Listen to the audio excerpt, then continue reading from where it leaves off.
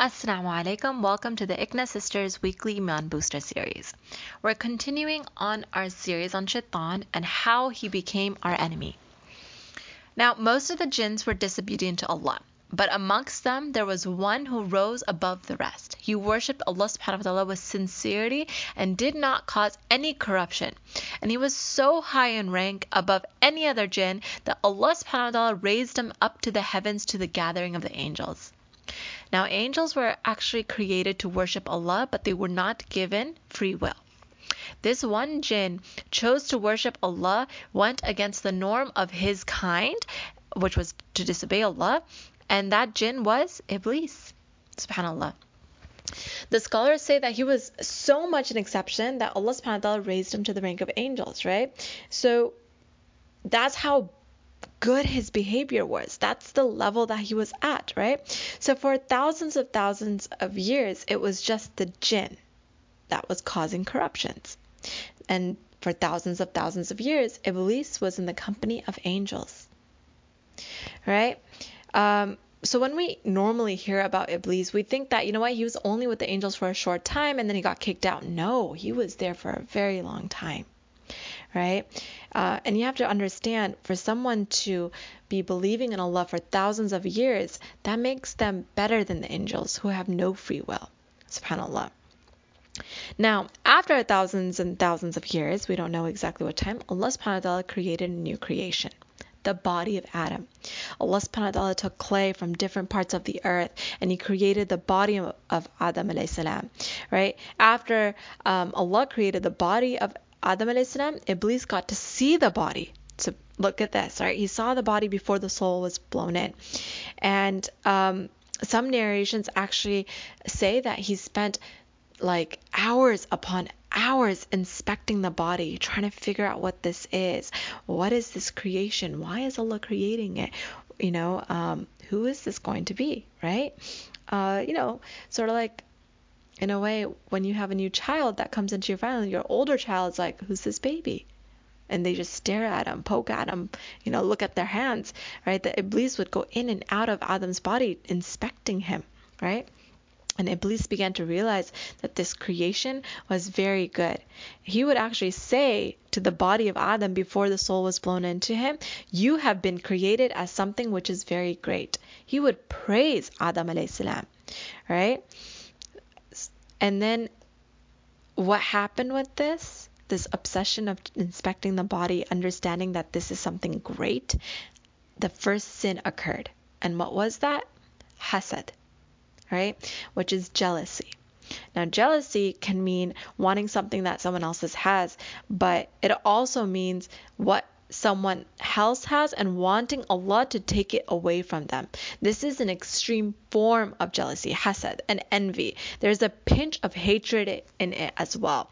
So slowly but surely, Iblis became jealous of envy, and this envy of Adam alayhi salam, and this envy and jealousy took years upon years to grow and fester. This is not an overnight thing. This is like days after days, right? So, this shows us that sometimes the cause of hasad can be very, very small, but if we let it linger, it can lead to a major sin, right? So when someone has hasad towards someone else, they want that person to be taken away from him, right? Whatever that quality is. They don't want him to have it. They want that quality to be gone. This is the type of jealousy that Iblis had towards Adam alayhi salam. He wanted Adam to be debased and destroyed. This is the kind of hatred he had from Adam before Allah subhanahu wa ta'ala told everyone to prostrate before him. He wanted any merit that Allah was going to give it to Adam alayhi salam to be taken away. So initially, he was jealous. And then what happened? He became arrogant because he saw that the creation of Adam had weaknesses. Remember, he was inspecting it. He was going in and out, and hours upon hours he would inspect this body. He began to view himself better and above Adam alayhi salam. And these feelings, they festered in him for a while. So the second sin after the creation of Adam was arrogance. Iblis' jealousy led him to become arrogant. He had this delusion of grandeur. He thought he was amazing. And this jealousy festered until Allah subhanahu wa ta'ala blew the soul into Adam alayhi salam and then told everyone to fall into sajda. right? So he ordered the angels, and amongst the angels was Iblis, to bow down to Adam, right, out of respect. And then everyone fell down in sajda except for Iblis. Now I want you to imagine this, right? There's millions of angels, right? This is a gathering of everyone, every angel and Iblis. Now, rows upon rows, everyone is in sajda, and except for one person is standing up, and he's sticking out like a sore thumb. That's how arrogant Iblis was. And because of this, he became one of the disbelievers. Right? He became of those who rejected the obedience to Allah. This one sajda caused him to get rid of all of his good deeds that he's been doing for thousands and thousands of years. Iblis started to use his own reasoning and logic.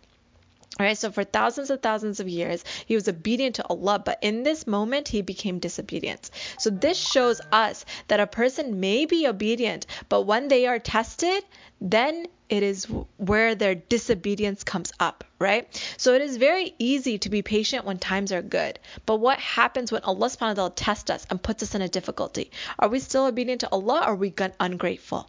This is a sign of, this is how shaitan gets us. Right? This is one of his tactics, right?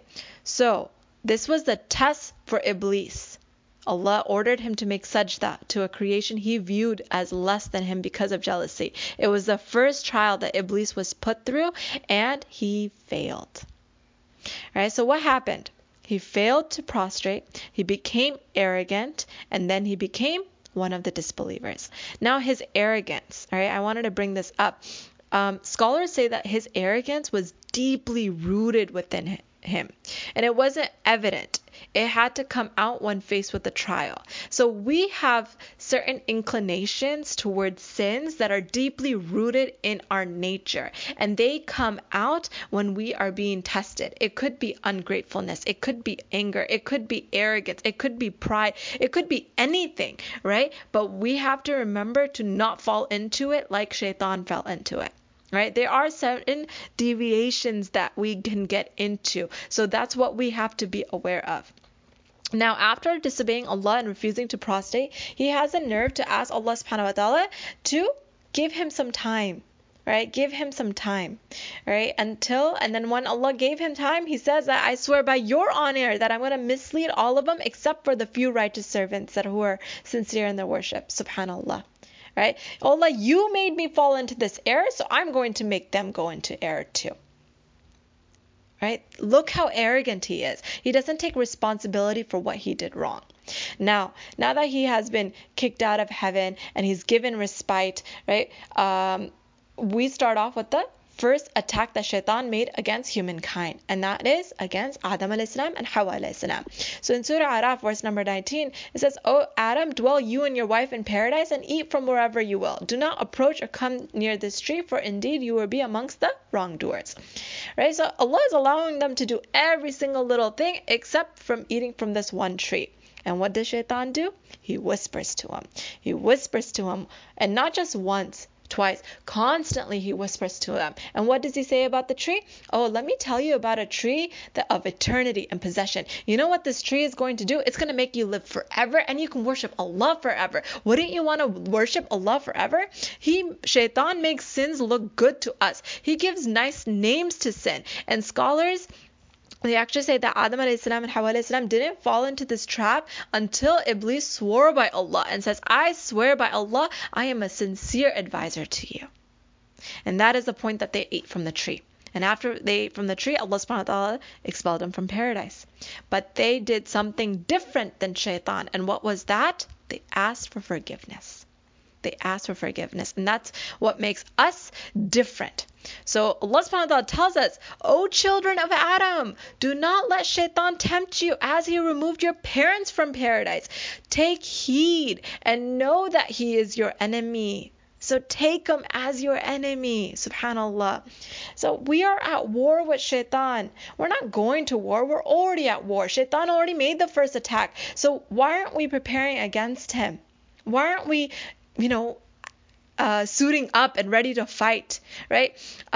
Also in Surah Fatir, this verse, right, it uses the word innama. Allah uses that word, which means the only goal of shaitan is his entire existence revolves around one purpose, and that is what? To drag us into hell. He's going to hell and he wants to take us with him. That's what he's doing. Shaitan deceives people at all levels. He has methods of deception for each and every one of us. Allah subhanahu wa ta'ala says in the Quran, do not follow the footsteps of shaitan. Shaitan has multiple footsteps and ways at coming at us. He is extremely determined. And when anyone prepares for war, both sides, they spend weeks and months and years. And in this war, Shaitan is prepared and more determined than any of us can imagine. So Allah subhanahu wa ta'ala tells us that Iblis, when speaking to Allah and the angel, he says, I swear by the air you put me in, I will sit and wait for them upon your path. Right?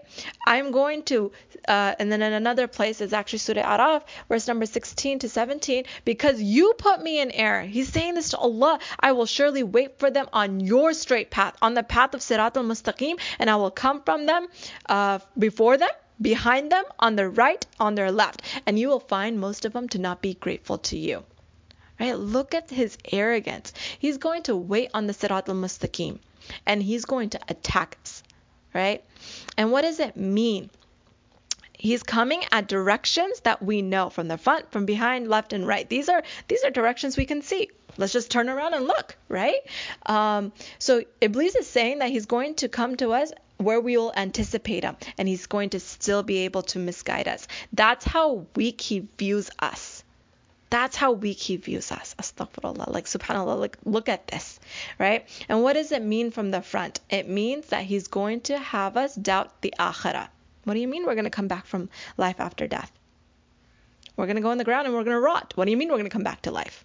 We've heard this, right? From the back, we're going to have hope in the dunya. We want the best house. We want our children to be like this. We want to be best dressed. We get invested in this dunya, career, whatever you may say, materialism. From the right, he's going to have us have doubts about our religion. And then from the left, he's going to have or encourage the person to indulge in our sins, make sins enticing to us. He's wanting us to give into our nafs. So this is how he's going to attack us. This is how it is. We're going to be like a person swarmed by bees. That's how Iblis is going to attack us, subhanAllah. Now, Shaitan and his army have the ability to see us. This is a dangerous trait because we cannot see this. Like Iblis monitored Adam alayhi salam's body, they are doing to us. They know us inside us. They are learning from us. They're monitoring us. They know our weaknesses. So do we know our weaknesses? Do we know where we falter? Do we know what sins we give into? Do we know what desires we have that we want to follow, that we will fall into the trap? Do we reflect upon ourselves the way Shaitan watches us? If we don't, we are clearly at loss. The only way we're going to win is if we seek refuge from Allah subhanahu wa ta'ala and we reflect upon our weaknesses. Take advantage of the knowledge that Allah subhanahu wa ta'ala has given us. He has given us how He's going to attack us. He has given us how to prevent Him from attacking us. He's telling us this is how you're going to block Him. But do we reflect? Do we think, you know what? I have a pride issue. I have an arrogance issue. I have an anger issue. Do we acknowledge our faults or do we ignore them? Right? So we have Shaitan's plans in our hands. We need to take advantage of the information that Allah subhanahu wa ta'ala gives us about our enemy. And we need to fight against him. We need to. So reflect upon yourselves, my dear sisters. Do not give into his traps, right? Which is doubts in our aqidah. Our deen, right? Giving into our desires. Right? If he's able to convince Adam alayhi salam, then how are we not going to fall into it? And if we do fall into it, what do we have to do? We have to ask for forgiveness. We are not strong, we are weak. So take refuge in Allah subhanahu wa ta'ala. Ask Him to give us strength. Ask us to protect us, our families, our ummah. And inshallah khair, in the future sessions, we're going to give you on tips on how to combat his various tactics. So stay tuned to upcoming sessions. Inshallah khair. Assalamu alaikum.